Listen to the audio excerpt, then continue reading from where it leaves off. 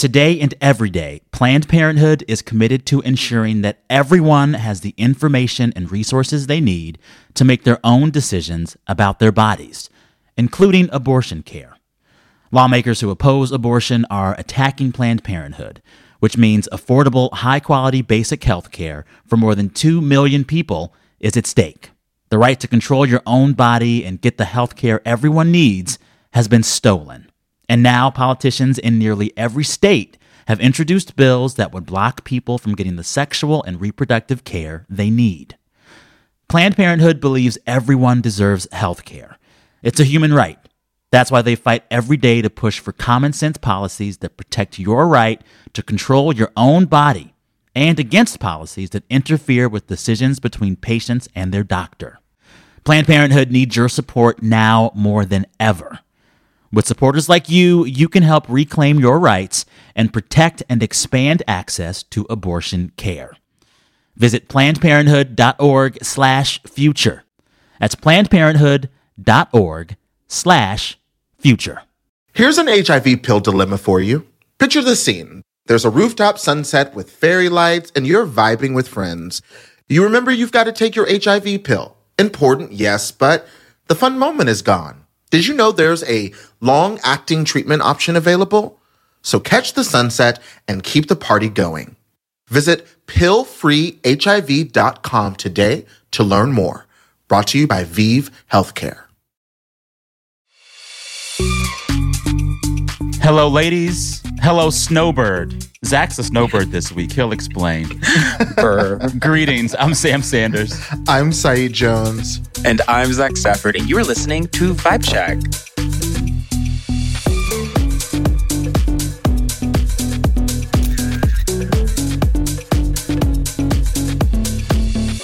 Sundance Snowboard Edition. Zach is out there with the people at the festival. I am. I'm out here with all these predominantly white people at a very diverse film festival, which I will talk about in a second. How cold is it out there? Is it Park City, Utah? Park City, Utah. It is low 30s. Oh, okay. And what is wild, I forgot this about being in the snow, is that when it's in the low 30s, that means during the day, the ice melts and you're fine and you're walking around and whatever. And then as it gets darker, it starts to freeze and everyone starts busting their backs. Like everyone has fallen. And it's just, and all you hear as you walk through the cities of Park City at night is, oh shit, boom. Just over and over. Oh my goodness. Really funny. Oh my goodness. All right, this week on the show, two big things to talk about. One, our reactions to the recently announced Oscar nominations. They were announced Tuesday morning. We're taping this Tuesday morning. We have thoughts. Oppenheimer led the pack with 13 nods. And if you haven't guessed already or heard already, we're not the biggest fans of that movie. Anywho, after that, we're going to talk about a very interesting idea that Zach brought to the group chat earlier this week. And it's the idea that for a few years now, culture and pop culture has been stuck, if not nostalgic, to the point of recycling everything old. You've noticed it. You feel it. The movies are all recycled IP. The songs sound like they used to sound 20 years ago. And the kids are wearing Y2K fashion. Yeah. And it's not just the kids. I would say you're seeing it on the runways as well. Yeah. So we'll talk about that after the Oscars. But first, I want to see how my snowbird sister is doing. Zach, kick off the vibe check. What's your vibe right now? My vibe is just ironic. So as I mentioned already, you know, I love Sundance. Come every year. I get to see so many friends I don't get to see very often. I get to support friends making art and work, which is very fun to talk about today, especially because our friend Cord Jefferson has an Oscar nomination, multiple. Snaps. Congratulations, Cord. Snaps for Cord. If you're listening to this episode, you probably saw that there was a bonus episode too, as we've already talked about it here. So it's really, I love supporting friends. I love seeing when art is entering the market and culture's beginning. My one gripe with Sundance that I realized this year. Only one. Well, I have a few, but one that I'm going to talk about is this year there was a lot of incredible movies about what it meant to be Black in America. A movie that came out of Sundance that will come to theaters in February, I believe, is The American Society of Magical Negroes. I saw that trailer. Looked fun. He got a lot of comments on Twitter because it looks like, what is this? It's actually quite good. And it's about the trope we see in stories that Black people are always there to make white people feel comfortable. We're always saying sorry. We're kind of invisible. And this plays into that by saying, there's a group of 100 Black people in America that are there to be nice to white people, to keep Black people alive, which is really cool. Really cool concept, whatever. However, I'm in this theater and I look around. It's all white people watching and they're all like emotionally moved by it, loving it. But right as we step into that lobby, they are knocking into me. They don't see me. They don't even care. It's like they didn't even hear the note. And the same. They said the magic is over, Negro. The magic is over. The magic is only on the screen. So my thing is like, I think people, when we're watching things, should really listen to them and take them to heart if they're moving you and like, take them outside the theater. And that's what my big issue with Sundance is that the film industry loves to tout diversity and inclusion, but they do not embody it or care about it when they leave a movie screening. And that's Did it feel similar to you as the American fiction screenings where like the white people were laughing too much at the extreme satire of white liberals? It was even worse because I saw the film in Savannah, Georgia, where it was like, what? There were like barely any Black people. And I'm like, do y'all get the joke? But beyond all of that, I'm doing well. It feels like, we're back was the saying at Sundance with the film industry. And it does feel a bit more back, especially with the Oscar nominations today, which we're going to talk about. So it was just nice to be in the world with people. Yeah. It was wonderful. In the snow even. One question for you before we move to Sigh and his vibe. There's all this talk that post-strike, there will just be fewer TV shows and movies made. Does that feel like the case, given what you've seen at Sundance so far? Like, is this next year of films, independent and popular, going to just be fewer films? That's such a good question. So for those that don't know much about Sundance, why Sundance is so interesting at the beginning of the year is that it's a good thermometer of the industry because it's independent films, meaning these are films that were done outside the studio system that they're buying and bringing them in. And they kind of tell us what the studios are thinking are important too. Mm-hmm. So far this year, this is the first post-strike festival, and only one film, I think, as of recording, has sold, which is not very many at all. It's a movie with Kieran Culkin, and it sold immediately to Searchlight. But nothing else has really moved yet. And there's a lot of great stuff. But something someone said to me at the festival is they felt like this year, everything was really down the middle. Nothing was very daring. They didn't really change anything. They were stuck in a sort of loop, which is what we're going to get into later. A strange loop, one could even say. A strange loop, one could say. And it did feel like this Sundance is kind of part of the thesis of the later part of our show is that culture's stuck because even what the festivals are programming to sell isn't that daring or new. And that's not very exciting. So we'll see. We'll see if this is a good strategy. Okay. Well, stay warm out there. Said, what's your vibe? My vibe is weirdly a callback to my time in Vermont. Okay. An image comes to mind. So I would use my lunchtime every day to have meetings with my students about the rest of the term, how they're doing. And I always sat at the same window in the cafeteria and I had a view of the library. For most of my time there, a huge, beautiful Palestinian flag hanging from one of its corners. And it was so interesting that I developed this like potent, silent relationship with seeing this flag because people weren't really talking about Gaza. I mean, it's like you go to a writing residency, people want to talk about their writing. I talked to some other teachers and they were like, oh, I have students who are writing about, what's going on. And, but that wasn't really happening in my particular workshop. And I wasn't just like hearing it. It wasn't like it was like a buzz necessarily, within hearing range. And increasingly it started to feel saddening, distancing, uncomfortable. This sense of, I'm looking directly at this flag. It's so beautiful. I don't know who put it there. I don't know the story behind how, but it means something to me, but it's existing in this space of silence. And now I've been back home for 2-3 weeks. Mm-hmm. And it's like, we're getting ready to talk about the Oscars. We're talking about the New Hampshire primaries, or really we're not because no one cares, right? Yeah. It's like listening to Nikki Haley chatter and I'm like, next. There's a bit of the bite it, next. And yet this huge historical event has happened, is happening. In between your Instagram stories, click, 25,000 dead Gazan. How many journalists dead in Gaza? And yet we're still going about business as usual. Even more than that, just a few days ago, we found out that there are no more functioning hospitals in Gaza because Israeli forces have bombed them all. Mm-hmm. Imagine if there were an American city in which there were no hospitals. Right. It'd be all we could talk about. Mm-hmm. It'd be all we could talk about. And listen, I fall guilty to this as well. I lose focus. I look at other things. But thank you, Sigh, for reminding us that this thing still deserves our attention. Yeah, it's just bizarre is probably a very euphemistic word to describe. But again, I just keep thinking about like seeing that flag. And I'm sure there are many listeners who, you know, that might feel somewhat analogous. They're like, does anyone even fucking care? And, you know, I saw the other day a Palestinian writer who was posting on Blue Sky, and she was like, I just feel crazy. Like I'm talking earnestly and realistically about what's going on and what's directly impacting her family. And she's like, people are acting like I'm crazy. And it almost feels like another cycle of like COVID, where people who are still earnestly masking and talking about getting vaccinated, you know, increasingly there's this like, just move on. Just move on. So I don't know. That's just kind of where I am. And I just wanted to like voice that because it feels weird not to. And I appreciate you continuing to voice that in the context of this podcast, to remind people that you can have conversations about the fun stuff and the heavy stuff, and that in fact, you should probably try both.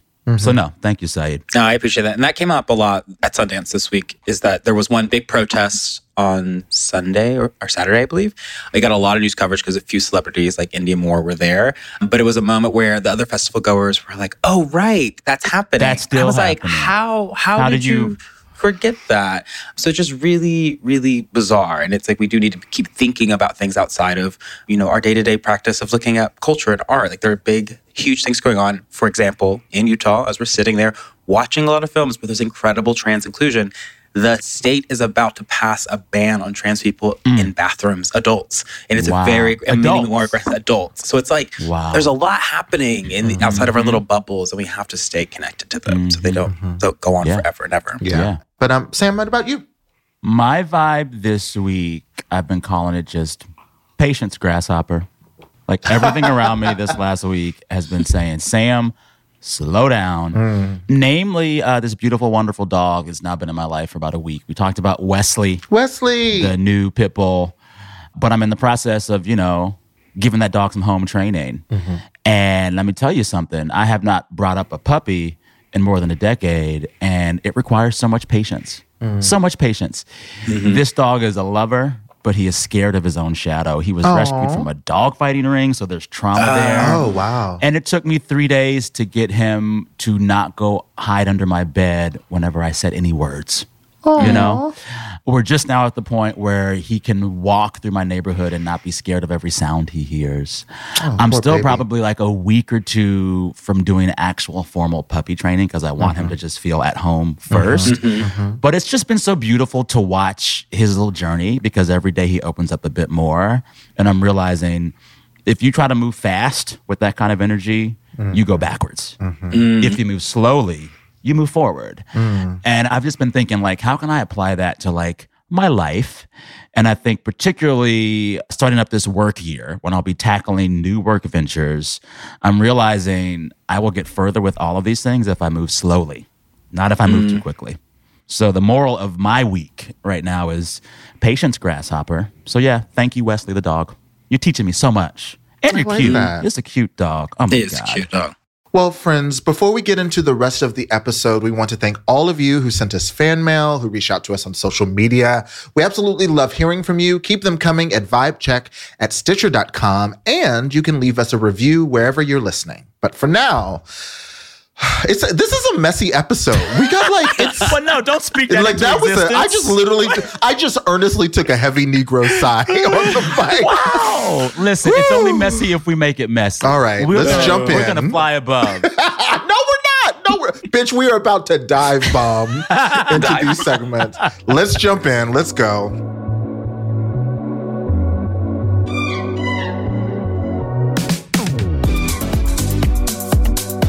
All right, first and foremost, the Oscars, baby. The nominations were announced Tuesday morning. And as Zach and I discussed a few weeks ago, not too many surprises here, but still some stuff to unpack. Oppenheimer got the most nominations, 13, including Best Picture, Best Director for Christopher Nolan, and Best Actor for Cillian Murphy. Poor Things, that Emma Stone movie that I loved and told her to go watch, it got 11 nominations. Killers of the Flower Moon got 10. But here's the rub. Barbie, the most successful film of the last year and one of the most acclaimed, a movie that folks say saved Hollywood for a year. It only got 8 nominations, and Greta Gerwig did not get a nod for Best Director, and Margot Robbie, Barbie herself, didn't get a nomination for Best Actress. Meanwhile, Ryan Gosling got an acting nod for his work on the movie. I want to unpack all of this, but first, initial reactions. Well, can we add, too, because, I mean, this was a surprise. I believe America Ferrera also got an Oscar nomination. And I said, huh? Yeah. Yeah. Well, because my complaint it. with her character in the movie was that it never got enough time. She got one good monologue that was literally a minute long. Yeah. She monologued her way to a lot nomination. of it just felt weird. And I just don't understand how you can say, all right, Greta, you wrote this genius screenplay. We'll give you a nod for that. You wrote a movie that's up for Best Picture. We'll give you a nod for that. But we want to acknowledge you as a woman director who made the most successful film directed by a woman of all time. I don't think Barbie's the greatest movie, but I think Greta did the damn thing. Yeah. Just to add, I forgot this till this morning. This is the first Oscars with the new rules that are inclusion rules, where it's like, one of your leads has to be queer, differently able, all these. So it's like all the stacking to where more people who are underrepresented could push through. I don't want to say America Ferrera got through because of some weird affirmative action that happened at the Oscars, but I do think that that's part of the story, is that there's a change in how they're voting, and the fact that Margot Robbie couldn't push through and Greta Gerwig wasn't given something feels like, again, to our point the other day, Sam, feels like they're getting beat up for saving the day, but people don't want to give them the credit. It feels very odd. And I called this months ago, and I still stand by it. I think the only actor that will win an Oscar for Barbie is the guy. Yeah, it's going to be Ryan Gosling. And that says everything you need to know about the patriarchy. Sigh, what's your take on all this? Well, okay. Say it. Say it. Well, let's talk about Ryan Gosling first. I get it. Who I like. Wait. I think he did a great job, but go ahead. I get it. The idea that a male character, particularly a male character who's like an incel, leads a coup, ends up being one of the main characters to get nominated. It's not about the patriarchy. It's about the writing.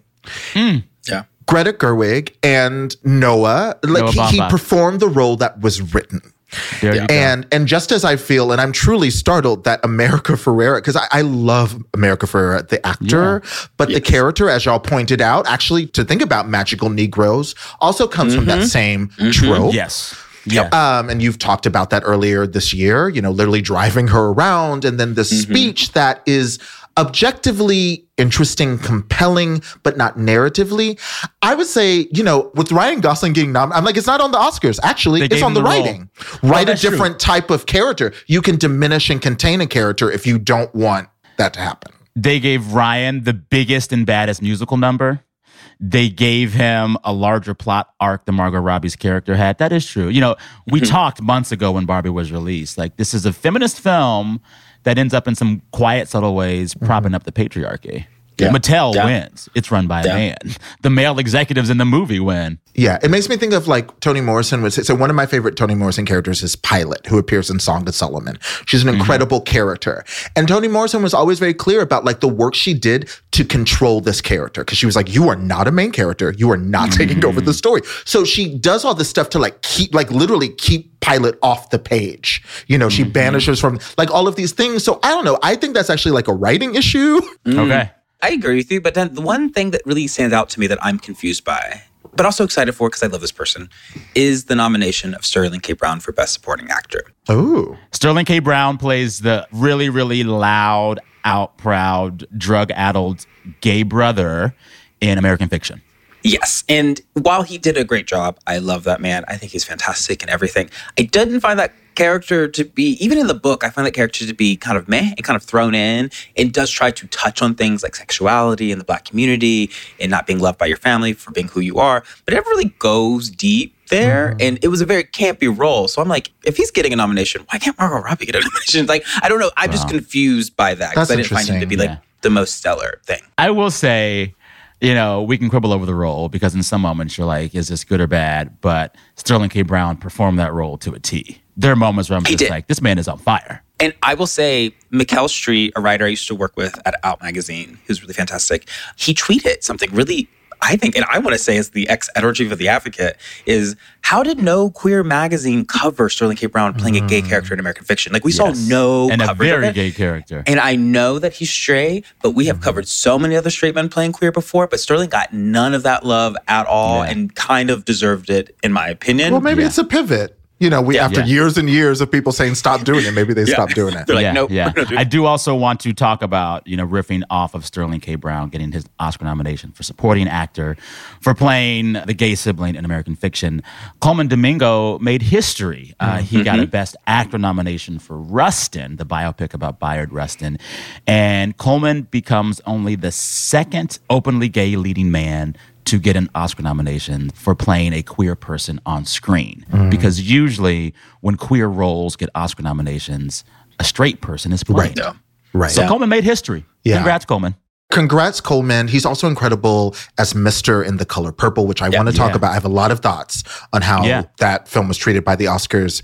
But also, I've been a fan of his since the Scottsboro Boys. And I think if you've been paying attention to like stage and film for like the last 15 years, you will agree that Coleman Domingo has been like a hurricane just off the coast. Like, it's just like, are we not going to acknowledge the brilliance and the intensity and the love? I got to interview him once. He's a very nice, very warm person. So I'm delighted to see him shining. Well, and also, he is the best dressed person of this awards season. Speak on it. That man is dressing. Him and Fantasia, runway. They're doing runway. Great. And I will say, Rustin as a movie left much from myself to be desired. It felt like a Wikipedia page, but that man made it feel like so much more in how he embodied Bayard Rustin. And I just think there's no one in the world that could have played that role better than him. And I'm so excited the Academy is giving this to him. Let's go to The Color Purple. There was only one Oscar nomination for this film, Danielle Brooks for Best Supporting Actress. She was a force in that film. Rightfully so. So many other Black women were as well. Yeah. I didn't expect The Color Purple to get more than one or two nods, given the chatter around it this award season, but I want y'all's thoughts on all of that. When I saw it in the theater in late November, I got to see a screening. I felt that it would be a crime, a cultural crime, for Danielle Brooks to not be nominated. So I'm so happy. I'm so happy. And Sophia it's a very difficult role. Oh my gosh. Especially after Oprah played it first. How do you step into those shoes? Yeah. Oprah plays her first. It's a difficult role inherently. And then now she has to add a musical component. Come on. There's like all of these things going on, and it's just incredible. So I felt walking out of that theater, Danielle Brooks for sure, Coleman Domingo probably, and I felt Fantasia Barrino was a strong chance of her getting Best Actress. I did. Yeah. My take on it, once I saw it, and I love that. I told y'all, left me in tears. I thought it wasn't going to get a Best Picture nomination because there's really hard choices you make in like plot continuity when you take something that is a book, then a movie, then a musical, and say, let's make all of that one film. So I had some plot issues that I won't break down right now.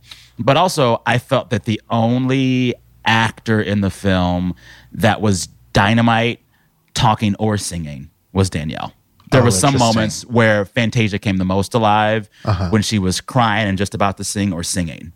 Whereas Danielle Brooks could be like whispering in the prison and it's still, whoa. Silent. It's still just silent, looking down. Exactly. I agree. I will also, just to add my take to this, we have to remember that the Oscars is an industry event. This is about like the box offices, the film industry, and The Color Purple did historic numbers when it was released that one day on Christmas. However, it plummeted. So these Oscar voters saw that, and they're not seeing the numbers match up with any kind of fervor to make them want to vote for it. So I think it fell for that. And I think they should have been nominated, but, not surprised at all. Yeah. What I've been thinking about this morning and talking with friends, and they're like, what do you, and I'm like, I was like, I'm getting ready to record the podcast. Like, I'll put all my thoughts there. But this is not new, right? But what happens, what I'm realizing is people vote for all kinds of reasons. I think I've expressed this before, right? But when I've been on juries for like literary, I'm interested in what I call the contemporary canon.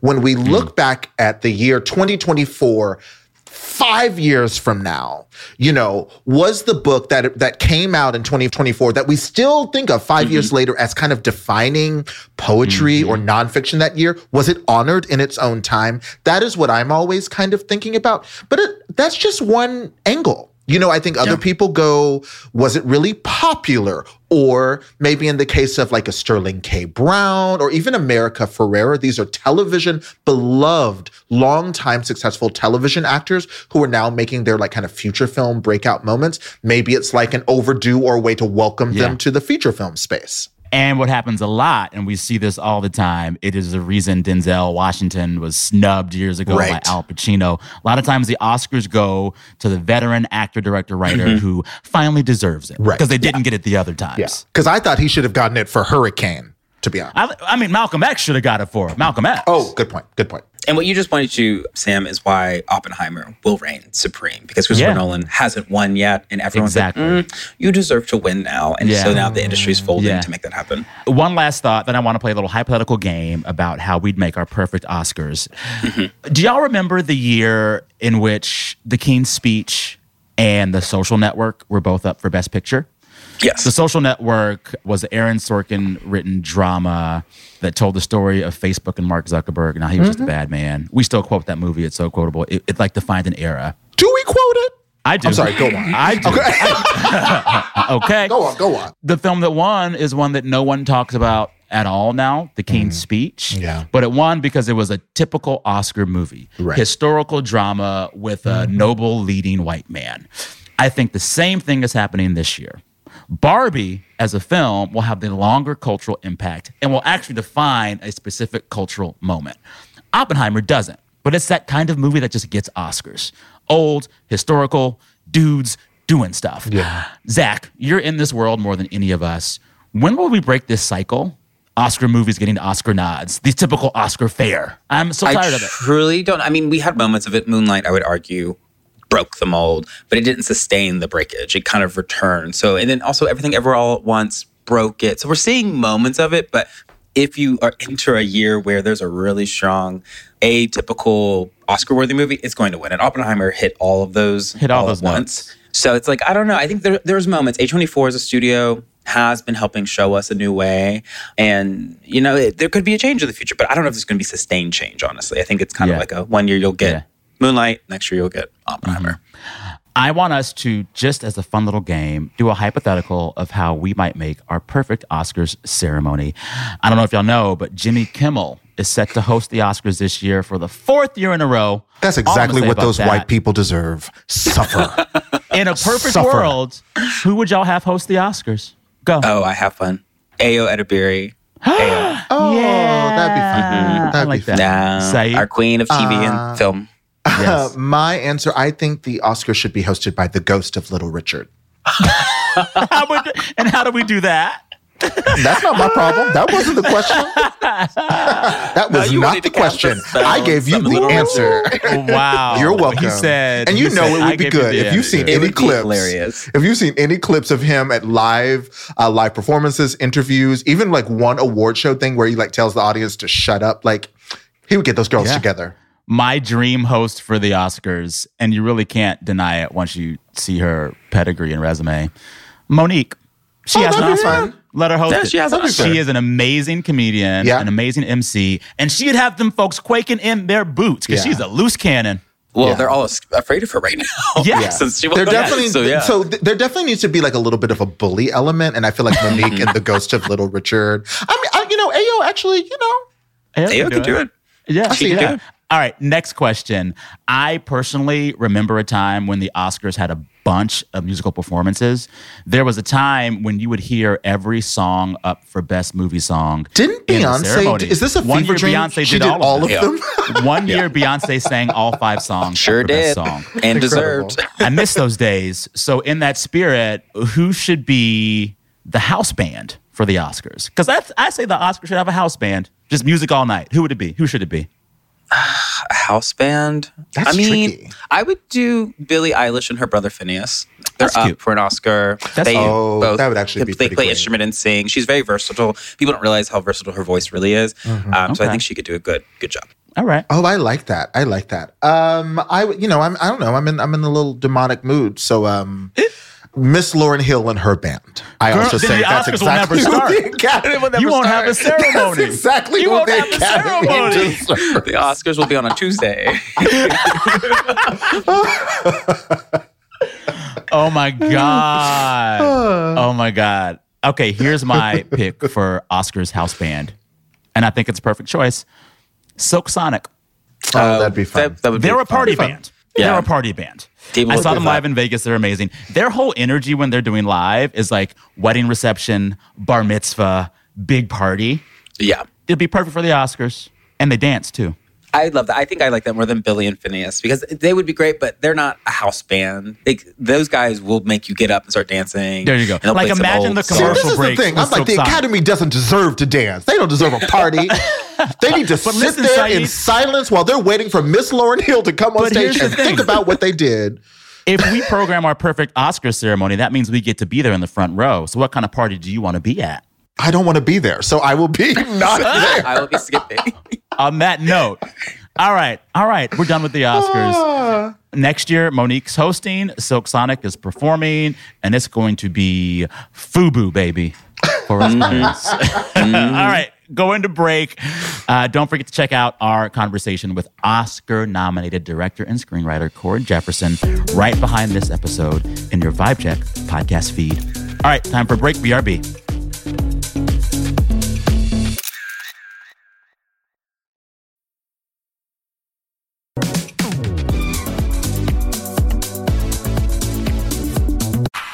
All right, listeners, we are back. And now we're talking about how the culture seems maybe a bit frozen right now. So last week, as a lot of you know, we talked about musicals and how hard they are to roll out to mass markets. Most people seem to hate them, and some of them sometimes pop through.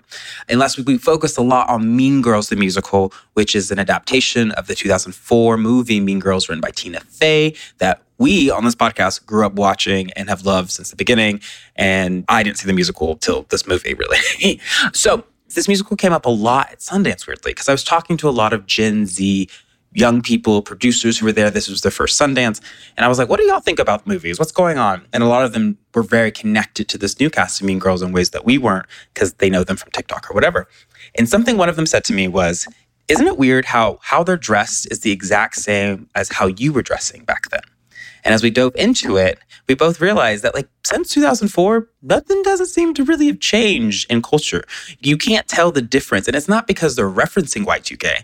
It's that we haven't seen huge strides in fashion. And fashion is a great thermometer for change. You know, every decade, I remember growing up in the 90s, you would say that's 270s, that's 280s, and you couldn't wear all of that all at once. Now, today, you look at a red carpet, people are wearing styles from every era, every time period. It doesn't really matter about specificity, which has led us to this moment in the beginning of this conversation of this bigger question of, has culture just stopped evolving since the 2000s, and are we stuck? So with that, I want to go to Sam Sanders, who I know has a lot of big thoughts on this because we talk about it a lot. I was so excited, Zach, when you brought up this topic for discussion, because one of the big North Star questions of all of my journalism the last maybe 5 years has been like the loss of monoculture and what it has done to us. And I think it's tied a lot to the big questions you bring up about culture being frozen. I think there was this initial thought when the internet and streaming took over, and I lumped them together. I lump internet, streaming, and social media apps as all part of the same beast. It's basically, it opened the Pandora's box of all culture. We have access to all of it all the time on demand. The idea was that this new era would democratize cultural creation and bring a new abundance in cultural creation because we all could do it now, right? Mm-hmm. But what we've gotten is that either all of our cultural consumption and creation hews to an algorithm that's different and unique for each of us, or this ability for everyone to make everything has us all quietly reverting to a mean, a norm that is usually nostalgic. I find that so fascinating. There's an essay that we'll share a link to by composer and conductor Russell Steinberg. He references a book by Kurt Anderson called Evil Geniuses, The Unmaking of America, A Recent History. And basically, the thesis in this essay in the book is this idea of frozen cultural stasis that they've termed, quote, mass nostalgia. And that's, I think, what you're getting at, Zach. This idea that there really hasn't been new culture since the internet democratized everything. What we got in this era of democratization was a look back, one big look back. And I sometimes think it's because we can look back more than we ever could before. Yeah. I have Spotify, and I can spend all day finding new music, or I could just play Fleetwood Mac's Rumors over and over and over again, which I do, right? Yeah. It's been this weird outgrowth of the ability to have everything all the time. We go back to the things that we know. And then even when we think that we're making new things, we're making Y2K fashion, which is a recycling of things that we know. That's my first big take. Yeah, no, I love that take. And it, reminds me, this weekend, of course, I've been in the snow. Kim Kardashian went viral because she wore all leather on the ski slopes of Aspen. It was very chic. People were so excited. And then everyone was like, wait a minute. Victoria Beckham did this in 2006, the exact same outfit. So nothing is new. What are you talking about? But with that, Sigh Jones, your hot take on this. Yeah, I'm going to come at this from a lot of different ways. It's very Whitman, very so I contradict myself. But so one... One way of interpreting this conundrum, the sense that nothing is happening or that we're frozen in nostalgia, is that if we think of good culture, and by good culture I mean rich, it's a rich text. There's a lot going on. There's a lot to talk about, right? Which is really exciting. I think, people have such strong feelings about the Barbie movie, for example, because it's a rich text. The phenomenon of it just gave us 5,000 angles. And it's just, we don't have that very often anymore. So it's really exciting to get a text like that. But the thing is, outside of film and everything, I think culture as a rich text requires isolation or privacy to germinate. And what happens now, I think, is because of, like you mentioned, the democratization of the internet, or rather the discoverability of culture because of the internet, is that the moment just a little sprout of culture comes up, it's too easy to go viral and then be everywhere. So on a Monday, a Black girl somewhere in the United States with green braids can record a video in a grocery store doing a dance. On Wednesday, a white bodybuilder on the other side of the country is doing the dance. And a week from now, there'll probably be some Korean kids mimicking her dance. And here's the thing with that life cycle. We also don't have a time to pause and reflect. We must react immediately. Right? So you see a new piece of pop culture on the internet. The impetus is to respond to it right away. Right. Not to take a day or two, sit with it, think some deep thoughts, and then share that. So this life cycle also, it doesn't just erode the creation of pop culture, it erodes the conversation around pop culture because it moves so fast. And so an example of contrast, I would say, is... And this is not to romanticize the time period, but house music or ballroom culture, they thrived and became the rich text that still can define and change and accommodate culture because they happened in such isolation. Now, that isolation was happening because of mass death, racism, violent, anti-trans, anti-homophobia, politics, right? But because there wasn't TikTok. So I guess I would argue, if some peer kids in New York in 2024 started voguing, for the first time it didn't exist, I'm telling you, it would be a dead trend by March. Well, and then here's the thing. Imagine if voguing had become a trend in the era of TikTok. Immediately, voguing would have been flattened to become accessible to everybody. Right. The moves would have gotten easier. It would have been whitewashed. It would have been sanitized. It would have been de-queered to appeal to the masses. You can see the same phenomenon happen with the arrival of TikTok Face. There's been some writing about this. The algorithm slowly suggests and figures out what the ideal woman's face is and gives you filters to get your face to that ideal. The ideal is a boring, sanitized face that looks a little Asian, a little white, and entirely forgettable. One of the problems with creating culture and discussing it in an era of algorithm is that the algorithm will usually flatten.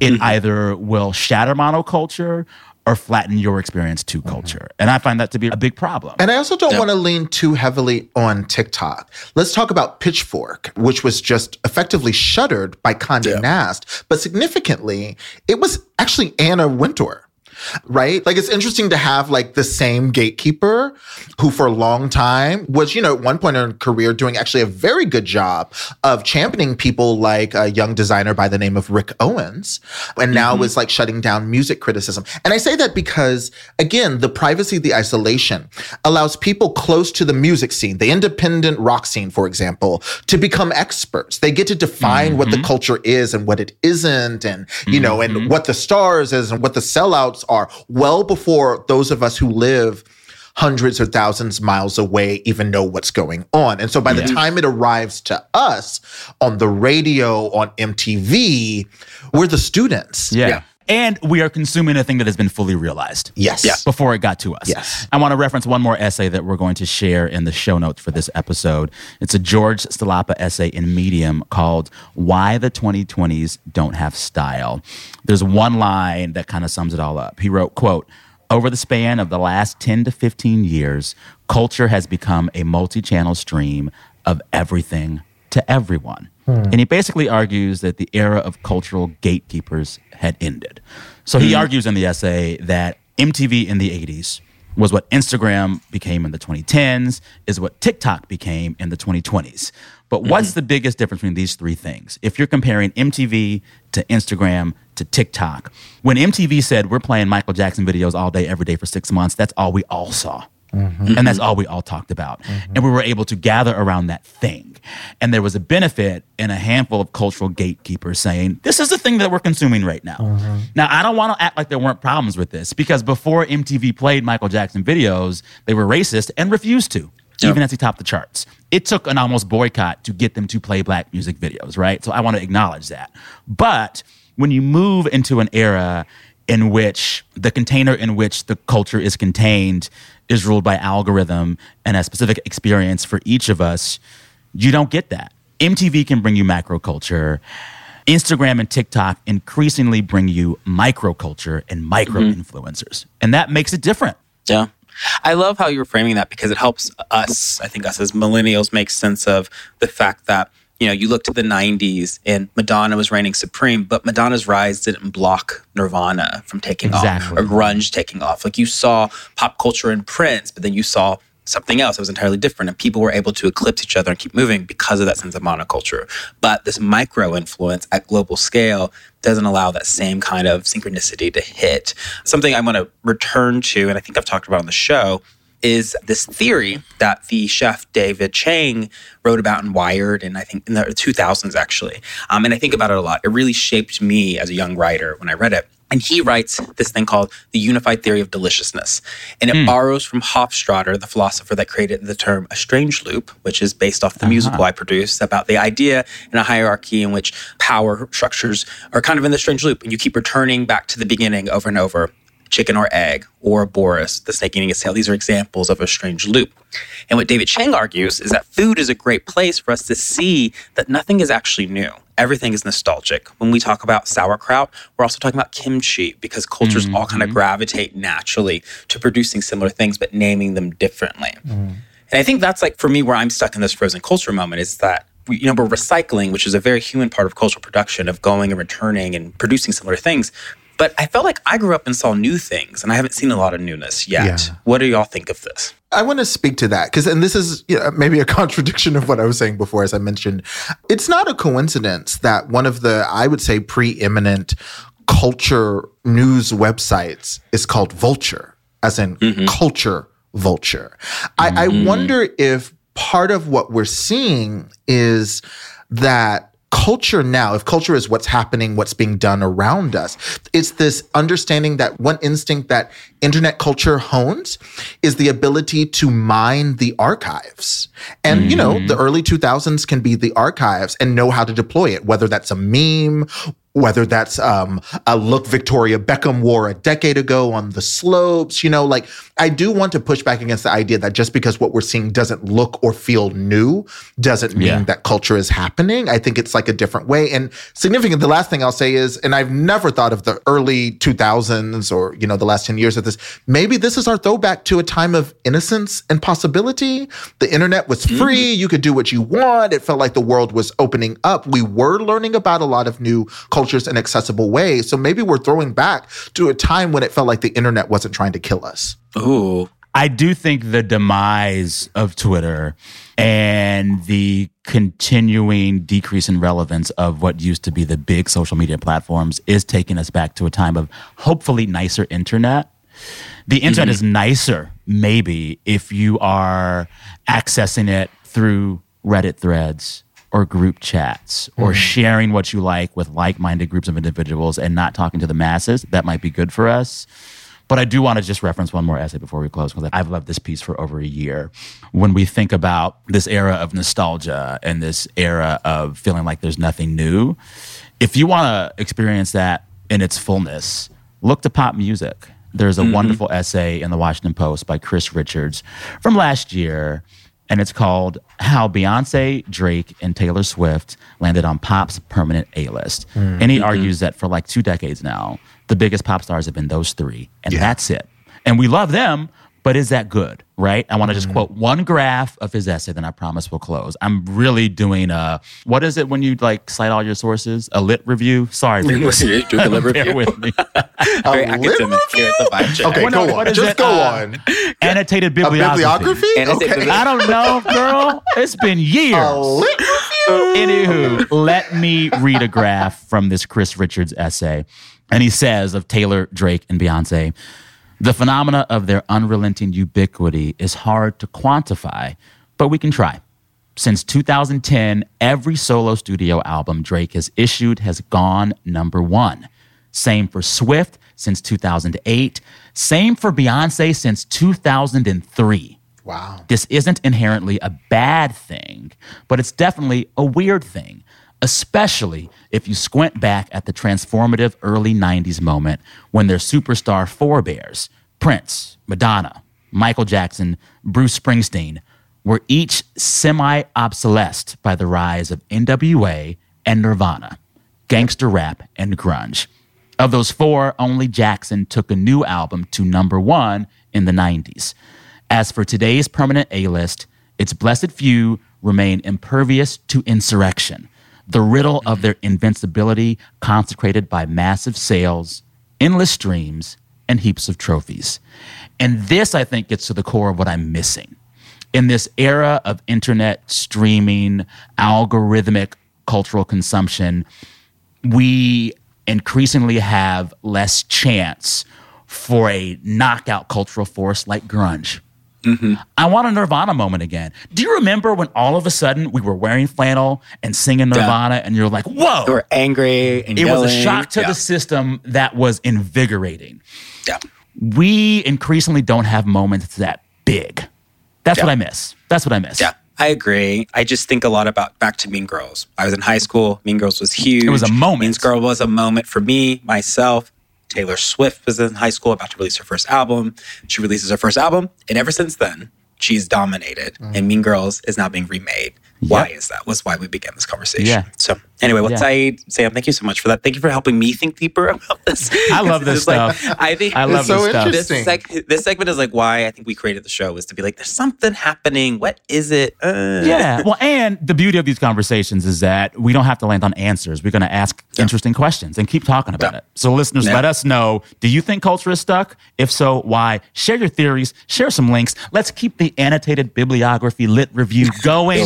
I want to keep reading about this. Share your stuff. Professor Jones is going to send you an email after this, Sam, because I'm like, words mean things. We're I just don't know playing words it fast anymore. and loose. I know feelings. I know feelings. Just vibes. Sam is just vibes now. All right, well, listeners, we're going to take a quick break, but we'll be right back, so stay tuned.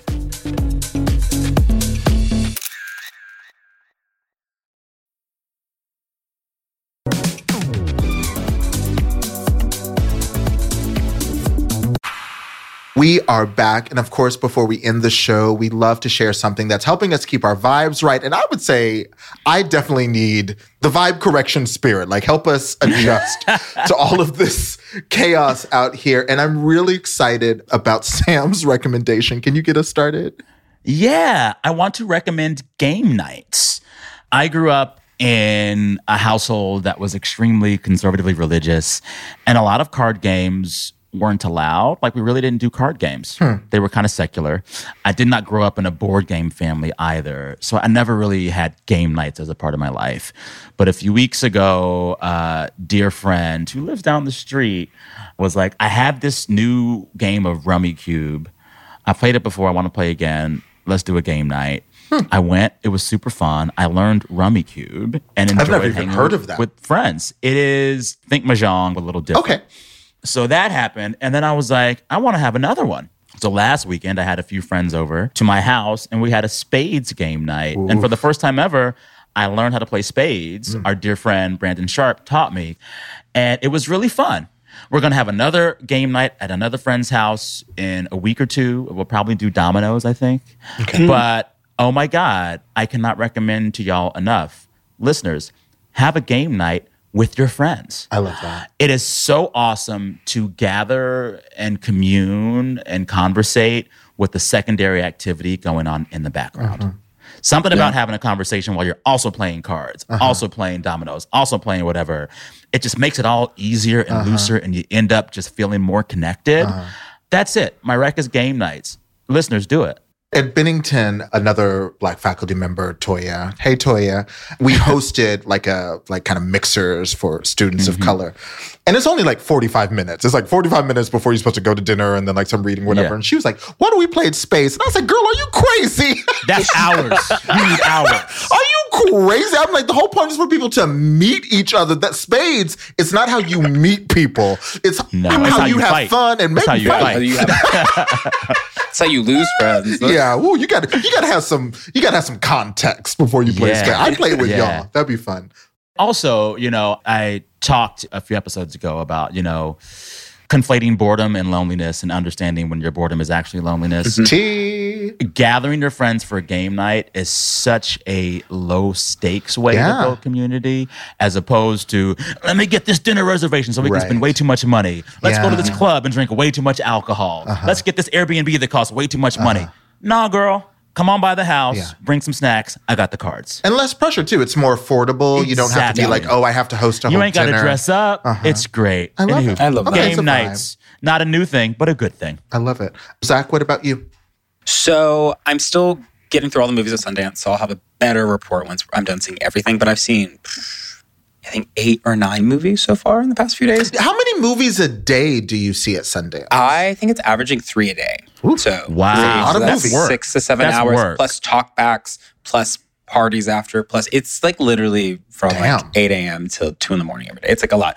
So the movie I'm going to pick, and I'm only going to pick a movie for my Vibe Rec this week that is actually coming out, because there's no use for me to tell you to watch a movie that you may not see for years or ever. But the movie I really enjoyed is a movie called Love Lies Bleeding, and it stars Kristen Stewart, and it's by A24. It is the gayest thing I've ever seen Kristen Stewart do. I've never seen her That's a seem high so bar. happy. I know. This is like the gayest thing. Okay. Gayer than Twilight was secretly. And it was just, it's a story about a woman who falls in love with a bodybuilder. The bodybuilder starts taking steroids and she becomes kind of Hulk-like. That doesn't ruin anything for you. But they have to cover up an incident that occurs. So it's a love story mixed with a crime story, mixed with like a fantastical thriller. If you loved Everything Everywhere All at Once, you're going to love the ridiculous campness of this movie. Plus, Kristen Stewart is, again, so gay in it. And at her talkback, she seems so happy. And she had a few movies here. The others, she didn't seem as excited. This one, she was like riled up and excited, which we love. The other thing, and I know this is breaking my rule, but I'm pretty sure it's going to get sold this week, so cross your fingers, is I got to see the documentary about Luther Vandross, the first one ever made, that the family was a part of, Sony Music made, and it was really good. It was really good. They talk about his sexuality. They go there. They talk about why the family was so hesitant to do it. They talk about the accusations that he was HIV positive. They go there, and it was really wonderful. And I sat next to an older Black woman, and she was crying, she was dancing, and she looked at me, she said, "Sorry, I'm showing my age, honey." And it just kept me going. And it felt so wonderful. And at the end, they invited his background singers because they're all still alive. And Luther should still be with us here today, but he died from complications from a stroke in his 50s. But his background singers came out and sang songs. And it was really beautiful. Yeah, it was really beautiful. I mean, obviously, I'm very excited. I hope this movie gets sold. It has to. It has to. Yeah. I would love to show it in a double feature with the recent Little Richard documentary for obvious reasons, if you know my work. But if you want to read about Luther's life in the meantime, Craig Seymour has an excellent biography of Luther. Could have gone further on sexuality, for example, but it's called Luther, the Life and Longing of Luther Vandross. And there are just so many gems. One little detail that I remember from the book, Luther was still in high school when the Supremes broke up so that Diana could go solo, and his grades dropped. He was so stressed out. He was so stressed out. His grades dropped. He was like the first stand. So That's incredible. I love it. That's incredible. Yeah, those are mine. All right. And my recommendation this week is from a Pulitzer Prize winning book, a poetry collection that won the Pulitzer in 2022 by Diane Seuss. The title of the book is Frank Sonnets. And the reason I chose this is Diane Seuss, I like sometimes when a poem sets up its concept, it sets up its music, and you know where it's going as a listener or a reader, and you just kind of ride it. I also like it when I have no idea what's going on, and a poem feels like a physical act, like something is happening to me as I'm reading or hearing it, and I feel like this is the case. None of the poems in the book have titles. The problem with sweetness is death. The problem with everything is death. There really is no other problem if you factor everything down, which I was no good at when studying fractions. They were always using pi as their example. Rather than thinking about factoring things down, I wondered, what kind of pi? And here I am, broke, barely able to count to 14. When people talk about math, they'll say you need it to balance your checkbook. What is a checkbook? And what, indeed, is balance? Speaking of sweetness, for a time I worked in a fudge shop on an island. After a week, the smell of sweetness made me heave, not to mention the smell of horses. It was an island without cars, shit everywhere. When I quit, the owner slapped me. Whoa. That again is... I need a glass of water. That again is My mind. from the book Frank Sonnets by Diane Seuss. I believe she has a book coming out in a couple of months, but it was fun to revisit it today. When I said I need a glass of water, I need a glass of this. Yes, at 11 a.m. Yes. Oh, man. Yeah. We love it. Another, and this appears later in the book. And also, this is clever. Sonnets are 14 lines. And so she mentions, counting to 14. Count to 14. But later in the book, and Diane Seuss, I should say, she grew up very working class, poor, rural in Michigan. And this book is very, I would say as close as we've gotten to kind of like an autobiographical look at her life. But another sonnet in the book begins, the sonnet, like poverty, teaches you what you can do without. So it's just like really interesting what she's using this for. And like when I was introduced to the sonnet, it was like the Shakespearean sonnet and, like that feel. So I just love seeing whether it's like Terrence Hayes and like, let's see what a Black former basketball player does with the form, or Diane Seuss, a Midwestern kind of vibe. I love it. All right, friends. Well, what are you feeling or not feeling this week? What's your vibe? You can check in with us at vibecheck@stitcher.com.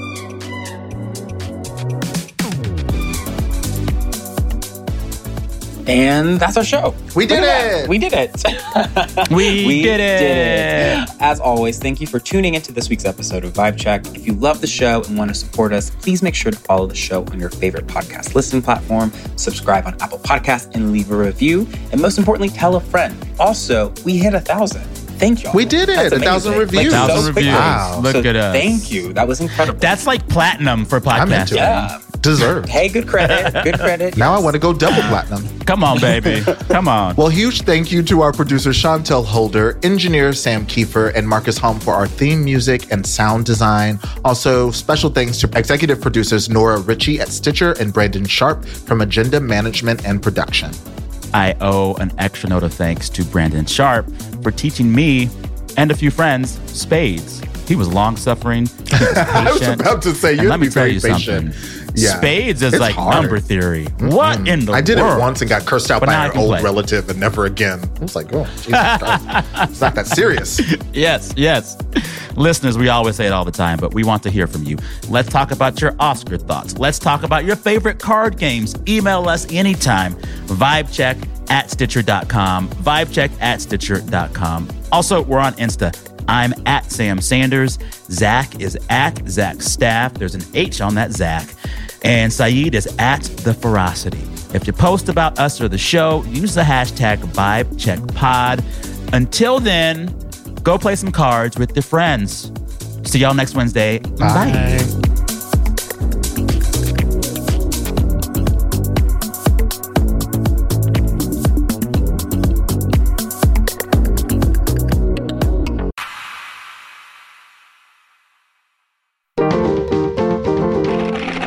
Stitcher.